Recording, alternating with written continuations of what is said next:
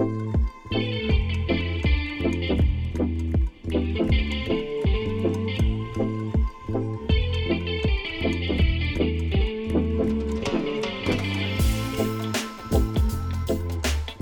hello. Welcome to the Nomad Tactics podcast. Here we provide life optimizing tips and systems for digital nomads. I'm your host, B, and I'm joined once again by the co-host, Jack. The episode today is about long-term storage solutions for digital nomads. I will start with a quick summary of the episode. First, me and Mr. Jack are going to talk about in which step of our broader digital nomad life system this topic better fit in. After that, we're going to make some general considerations about long-term storage for your belongings. Then, we will talk about the different methods and solutions for long-term storage. Finally, we're going to provide the Nomad Tactics recommendation in terms of long-term storage. I hope you enjoyed the episode.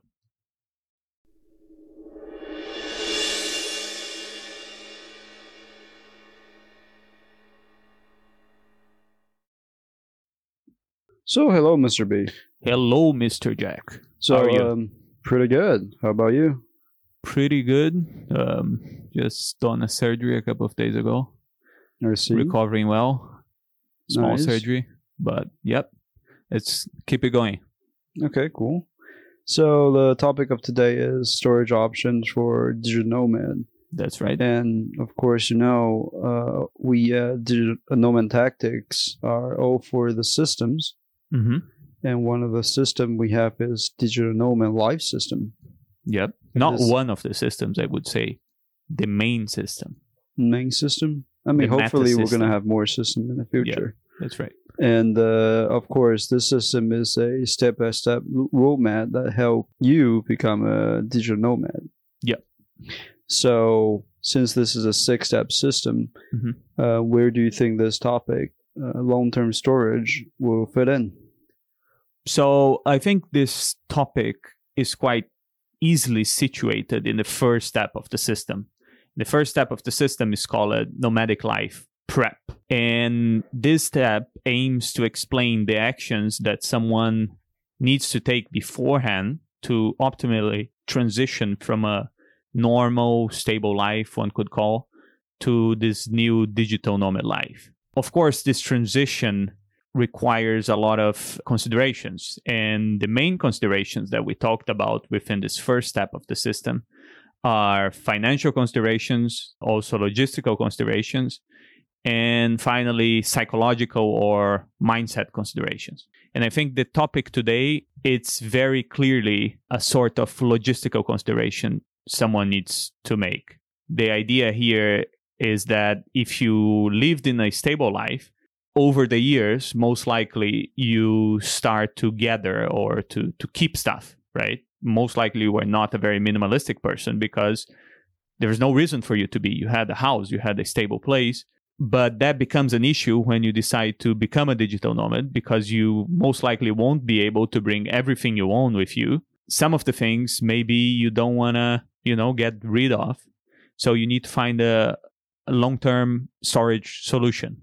So the first question for you, Mr. Jack, is when you started your digital nomad life, did you do anything in terms of long-term storage? Well, personally, I don't have a lot of things in the first place because here we at Nomad Tactics, we recommend people to take on a more minimalistic lifestyle if you're that's going right. to take on a digital nomad journey. Mhm. So I don't have a lot of things in the first place, and I store most of the things at my parents' house. Okay, which is one of the solutions we're going to talk about.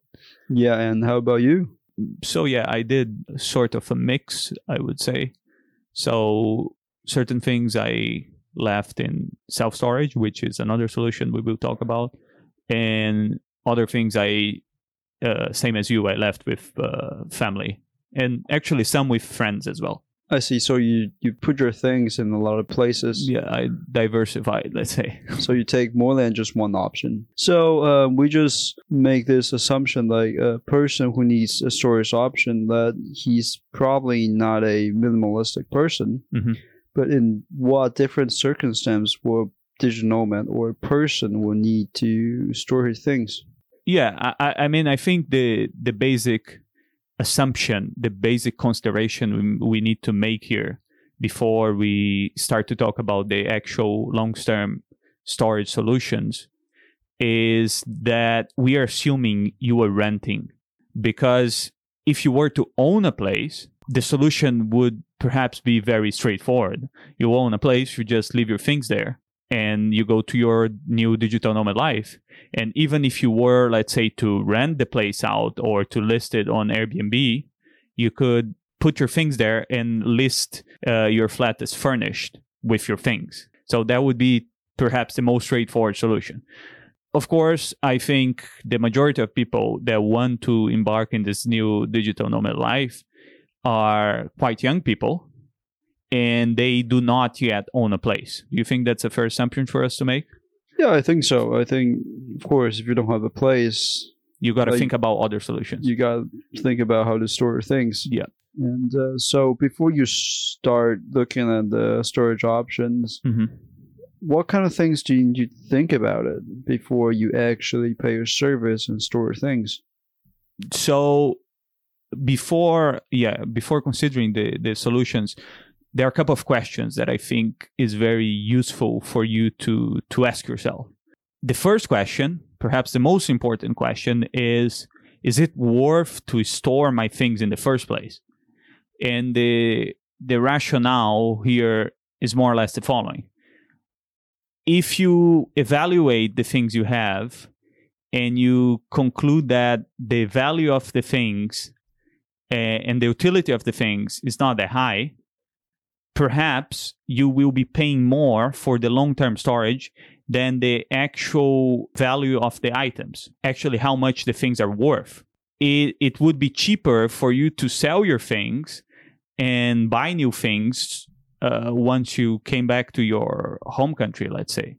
That's something we were discussing a couple of days ago, how when we started this digital nomad life, the first thing we did, we went through the things we owned and we decided which things are important for us to keep in our home country and which things were okay for us to get rid of. Yeah, I think it's one of the process that every digital nomad has to go through if they actually thinking about going a long-term travel. And if you think about it, getting rid of things can be actually a very good option. Some people would argue you could get rid of everything that you're not taking with you. Well, that's a little bit extreme, I would say. It is extreme, no doubt. Some people argue there are some benefits to that. And I mean, of course, you can get rid of things in slightly different ways. You can sell or you can donate. But for example, in the case you're selling things, you could raise quite a bit of money. And we know that this money could be invested in the basic year that you're going to take in your new digital nomad life. Yeah, I know like some people on the internet do recommend that you have all your belongings that can fit into one bag. Yeah. I think they call that one bag or something. Yeah. It's an interesting philosophy to live by. I mean, it ties really well with what you said previously to do with minimalism, right? So you said we advocate, not only us, of course, is a general trend within the digital nomad community to try to be minimalistic. But I think if you were to get rid of things, you would, in some ways, taking this philosophy to heart. Perhaps that would be something beneficial for you on the long haul. And apart from that, I think one more pragmatic reason why you would want to get rid of your things is because if you don't have anything, in theory, you could cut some of the monthly expenses off that you might have if you decide to have some sort of long-term storage. Yeah, so you don't have to pay the monthly ongoing fee when you're for whatever. When you're on traveling. It's always a bothersome notion that comes in your head. So what's the next thing you have to think about before you decide to pay the just service? 2 more quick considerations that I would make. The first one has to do with how long you intend to store your things. There is a very good reason to think about that. And the reason is that some solutions, some long-term storage solutions, might be viable solutions for the short term. Perhaps they're not very good solutions for the long term. So just as an example, let's say you decide to store some of your things with family and friends. Perhaps they will be very okay with that if you leave your things for a couple of months. But if you were to leave your things for years, that could be bothersome to them. Assuming you are entering this new digital nomad lifestyle for the long haul, that's something you got to consider, right?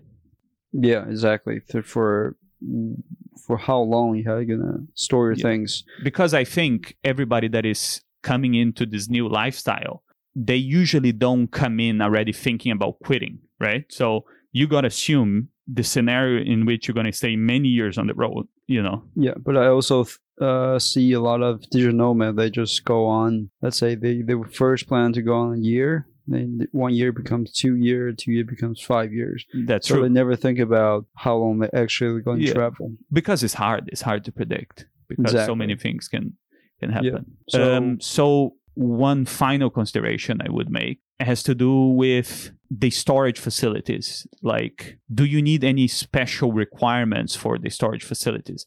And these will, of course, depend on the sort of things you want to storage. Do you have super valuable things that require extra safety? Do you have very delicate things, let's say, that require specific temperatures or very clean environment? Or do you have very fragile things that need to be handled with extreme care?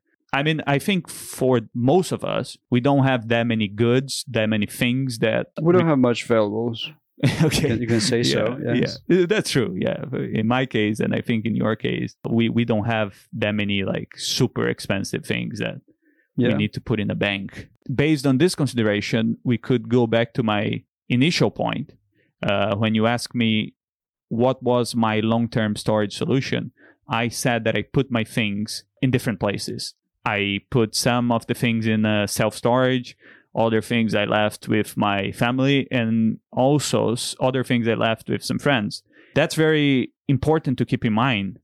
Basically, there's nothing that is stopping you from using different long-term storage options depending on the nature of the thing you want to store. So maybe the more valuable things you leave with family, maybe the more common things you leave in self-storage or friends. I don't know. Yeah, those are quite thoughtful consideration before you decide to pay a service. Yeah. And like you said, you can always choose more options than just one single options. That's true. Yeah. So let's go into the main topic of today, the storage option for digital nomad. Mm-hmm. So here we divide the option into 2 categories. Mm-hmm. One is the common one. Mm-hmm. One is the not so common one. Yeah, the usual methods, the usual options, and the unusual, let's say. Exactly. So the first one is self-storage. Self-storage, I think most people are familiar with this kind of service nowadays. It's basically a service that allow individuals to rent a secure and convenient storage unit.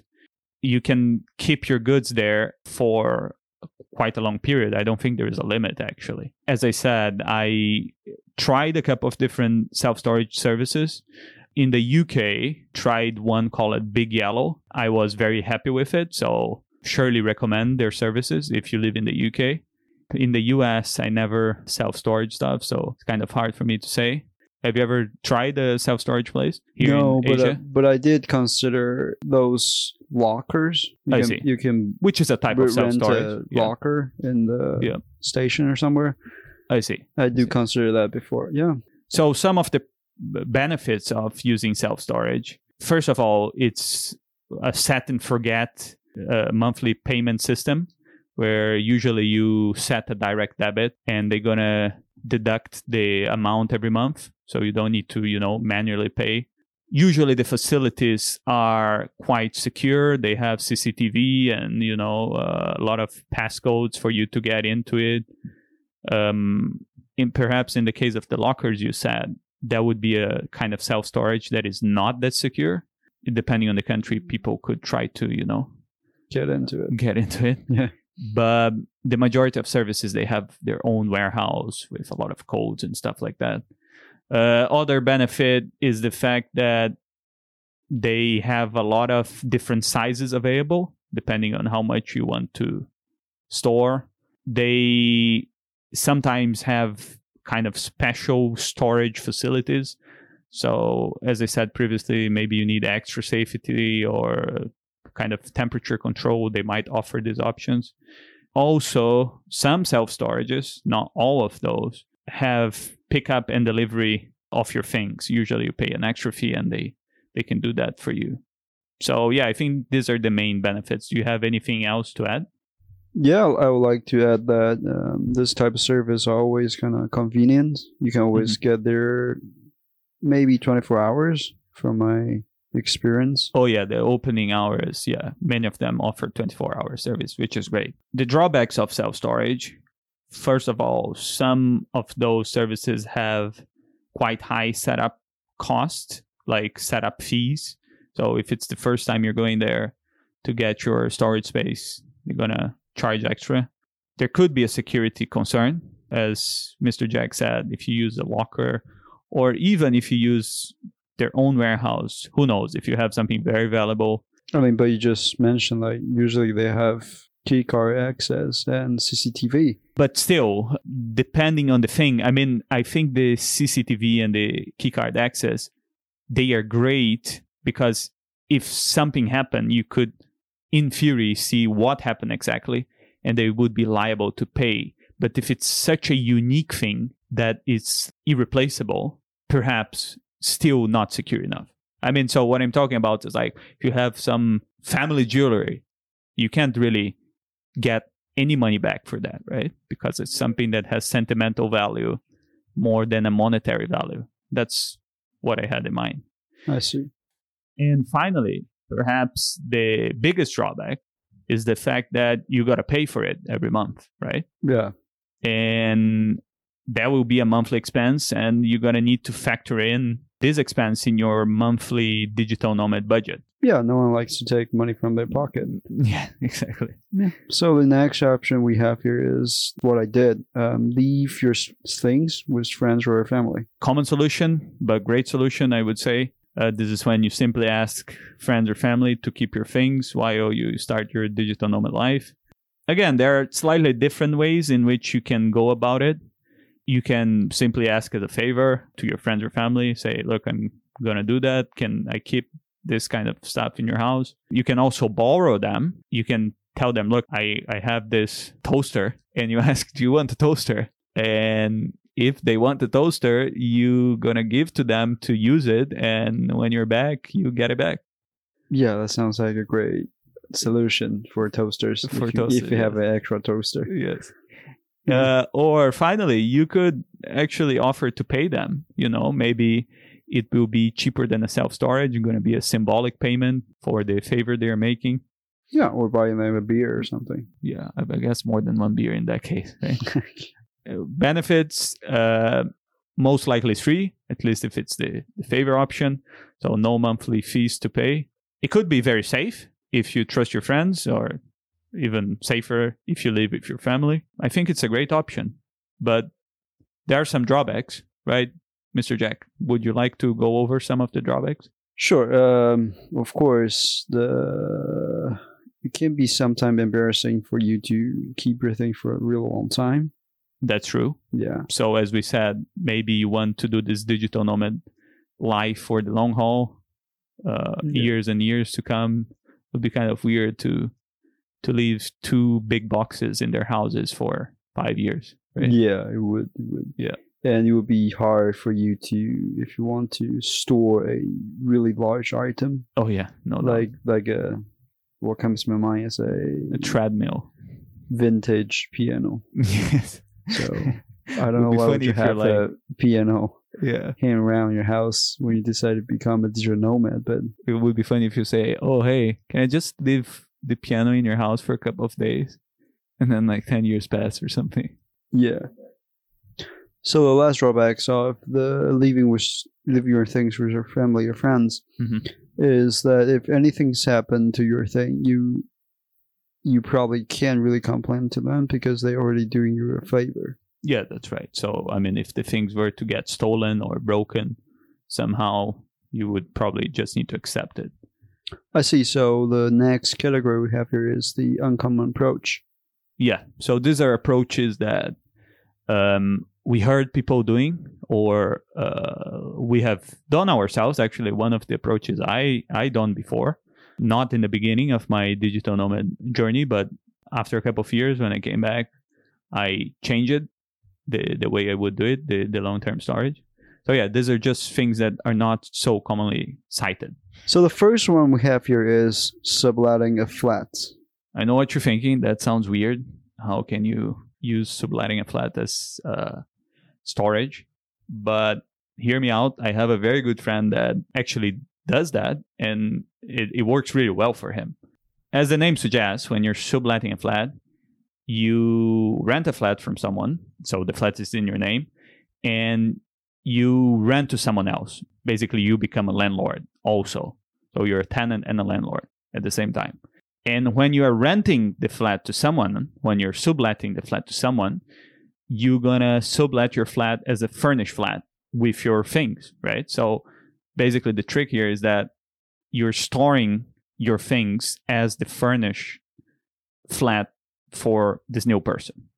And you might think, why would I do that? It sounds so complicated to do that. To be honest, depending on the flat and how much you like it, I think it makes sense. So let's go over some of the main pros, the main benefits of doing this approach. The first one is that you can make money. You're going to be renting the flat to someone else, and usually when you're renting to someone else, you are asking for more than you are paying, right? So if you have a flat in a very good location, people are usually willing to pay more. First big benefit, you might be making money on top of storing your things. So it's like a double benefit there. Second benefit is that if it's a very good property and you really like it, you can always come back to it if you decide to stop your digital nomad life. So let's say that for one reason or another, things don't work out for you as a digital nomad. You never gave back the flat to the landlord since it's always under your name. You just need to cancel the new sublet agreement and you move back into your old flat. And finally, there won't be any ongoing monthly fees in the same sense of the self-storage. You might have some fees to do with property tax or, I don't know, the bills. If you did everything right, you're going to be making more money with the sublet than you're going to be paying for it. Yeah, I guess this is type of thing. If you have this ongoing already, you don't really have to worry about it. But if your main focus is to store things, I feel like this is too much work to do. I think the main factors, the main variables here that might make the subletting option viable or not are, number one, how good is the location of the flat? Because if it's in a very good location, there will be a high demand for it, right? So it won't be very hard for you to find renters.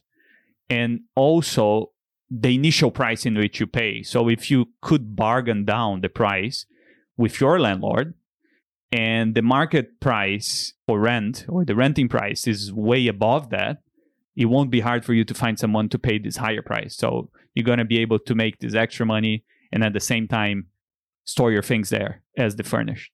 Yeah, I guess if you really want to keep your apartment, so to speak. Yeah. So the other side of the coin of this approach is you have to find tenants. As you said, this might be logistically difficult, right? Yeah, it could be a bit annoying. And the second one is if you find someone and that person could cause damage to your things. Yeah, that's true. That's true. Since you're leaving your things there, The new tenant might break some of the things, and you won't like that, obviously.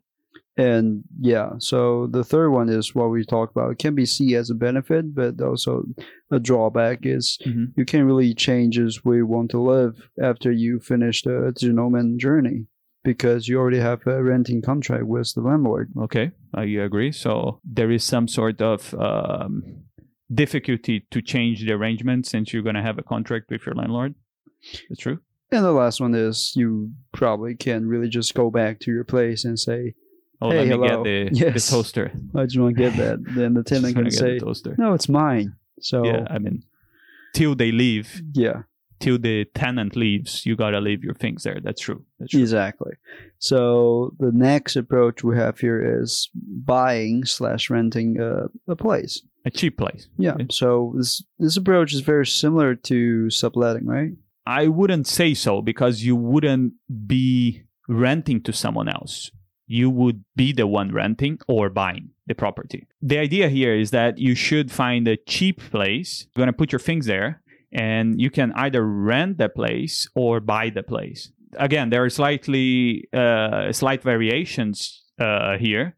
So you can get a commercial property, a very cheap commercial property, very cheap residential property, or one thing that not many people think about, you can get a container, ship container. This tend to be quite cheap. You should probably buy or rent this extra space in the outskirts of your town instead of the city center, because price in the outskirts tends to be much, much, much cheaper. And also, since you're not going to be in the city in the first place, you won't need constant access to your things. Therefore, it won't really matter where is the things, right? So, yeah, you can get in a kind of remote location if it's really cheap.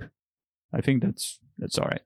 Let's go over the main benefits of this approach. The main benefit is that it tends to be cheaper than self-storage options, especially if you have a lot of things to store. So if you have a lot of boxes, let's say, it's hard to quantify exactly. You have a lot of boxes of storage. The self-storage places can get quite pricey. So maybe it's a better deal for you to rent or even buy a place yourself. Yeah, you're going to be saving money on the long term. Even in the buying option, I think like if you do the math, if you get a really cheap place, yeah, it's gonna be worth. The second benefit is that you have more flexibility or more options in terms of the insurance you want to get it. So sometimes self-storage places have only one type of insurance, and sometimes they even force you to buy insurance. Since the place is yours, since it's a place you're renting or buying yourself, it's up to you. Whatever insurance you want to get, you can get it. And in the case you decided to buy the property, the space, you won't have an ongoing monthly fee in the same sense of the self-storage. Again, you're going to have other ongoing monthly fees like property tax or something like that. But this tend to be way, way cheaper than the self-storage fee. One more, perhaps the final advantage of this approach is the fact that you can customize the storage space as much as you want. So if you want to make it really safe, you can, get a metal door, something. Yeah, you can put on any level of security you want. Yeah. Or if you want to try to control the temperature, I don't know, whatever you want. So the first drawback we have here is, in case if you're buying the property, you have to have an upfront investment. Yeah. So again, in buying a property, that might be quite a bit of money. You got to do the math to see if it's worth it or not. Yeah. And the second here is you have to sort out the logistic while you're on travel. Mm-hmm. Or you at least have to get someone to help you with that. Yeah. The logistics, you probably mean seeing if everything is in order, pay the bills you need to pay, like property tax or whatever. That's what you mean, right? Okay. So the last one is you can really change places so easily because you probably have a contract or you bought a place. So it's a more rigid kind of arrangement there. So it's hard to change stuff that quick. Yeah. But as I said, I did this for a while. I rented a place in the outskirts of town, and it was much cheaper, to be honest. It was much cheaper. But then at some point I decided, that's it. I'm going to go even more minimalistic, and I get rid of most of the stuff. And I stayed with quite little. And then since it was quite little, it didn't make sense to rent a space myself. And I put on self-storage again. In terms of cost, it was cheaper. So I think that's a very viable option for people. So the next solution we have here is sharing economy solution, which is kind of an umbrella term, right? Yeah, it's like Uber for Uber, Airbnb. Spaces. That's basically what sharing economy means, right? So you are these websites that allow you to rent extra space from private individuals rather than a business, like in the self-storage case. And as you said, you can think about the service in terms of the Airbnb or the Uber of storage, right? Yeah, exactly. Being very honest, we discussed about this before, Jack. We never tried the services. We heard about those. I know a couple of people that tried those, but we never tried ourselves. So it's very hard for us to give a very strong recommendation. I'm going to simply mention two of these services that I heard other digital nomads or people more generally talking about. And these are, in the case of the UK, so if you live in the UK, there is a service called storagemates.co.uk.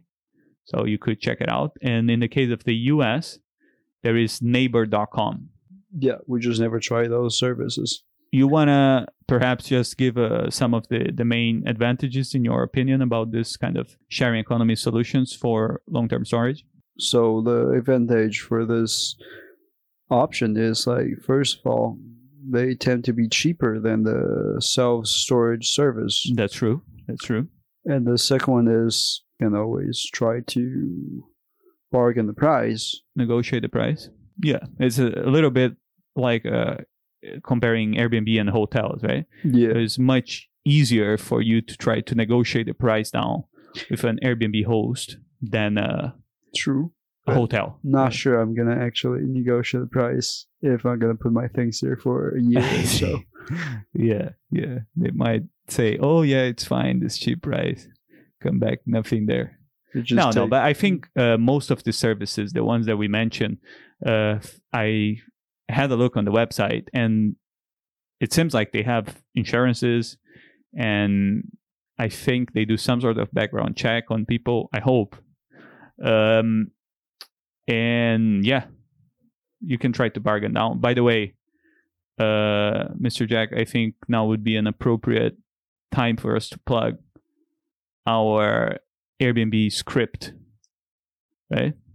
Yeah, it is true. We do have a Airbnb negotiation script on our website, which is it's on the right side. A very detailed step-by-step script telling how to negotiate the price with the potential Airbnb host that you're gonna live in. Yeah, it's on the right side. It's on like the right side, the right bar. Yeah, it's the black widget. Yeah, you can see there's a check it out. Cover of the ebook.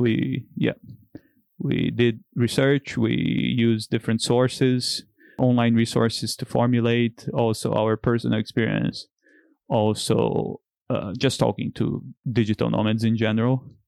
Got tips from all these different sources, and put them together into this little guide. But I think it's very useful, and you can save a lot of money. Yeah, sure. You just need to input your email address, and you can get the guide, the script. Yes, perfect. So, what are the drawbacks of this approach? First drawback, I think you kind of alluded to.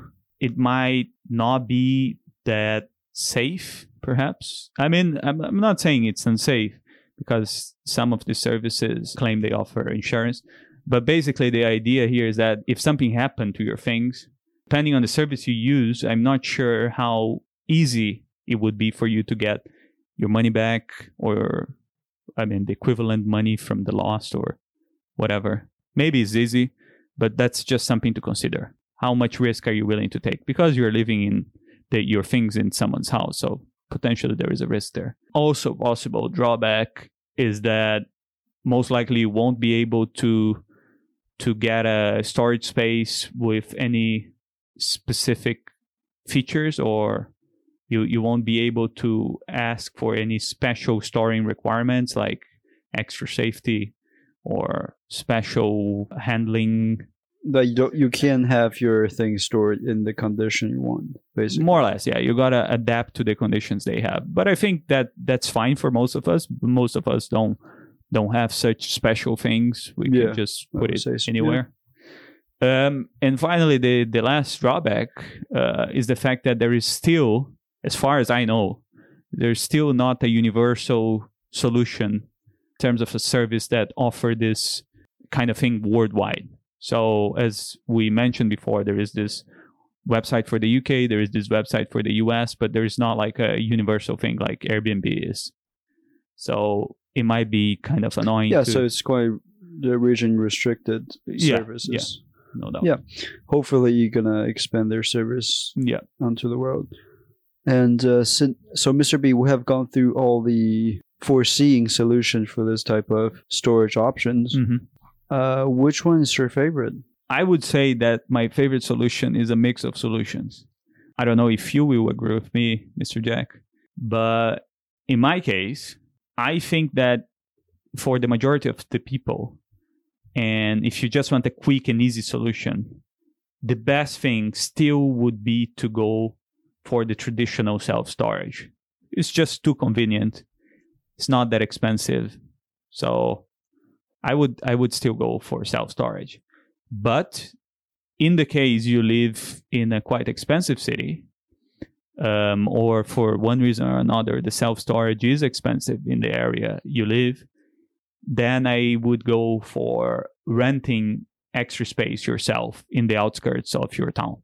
And finally, I would say that the very valuable things, both in terms of monetary value or whatever, sentimental, emotional attachment you have, I would live with your family or very close friends, because I don't know, it feels safer. Maybe it's not safer, but it's just like feel like they wouldn't, do anything with those kind of things. Yeah, I do agree. But I think the most important things for any wannabe digital nomad to keep in mind is like we should try to have at least things as possible if we actually going on the really long-term journey. Yeah. If you know you have something stored in somewhere in your city, it's kind of bothersome to something to that's staying in the back of your mind. Yeah, it's always come up. Yeah. I agree with that. Yeah. So, Mr. B, I think this is a end of the episode. Do you want to add anything to it? No. Surprisingly, I don't have any caveats or considerations to make today. It is. So if you like this episode, please make sure to leave a review and a rating on your listening platform. And if you want to follow us, you can always go on different social media, finding Nomad Tactics like Facebook, Instagram, Twitter, and Pinterest, yes. And like Mr. B just said, if you want the Airbnb negotiation script, you can go on websites, nomadtactics.com, and you can find the open form on the right hand of the widget. It is the second one. Or alternatively, you can go on this podcast episode description to find out the short links to the Airbnb negotiation script. So thank you very much for listening. Thank you very much.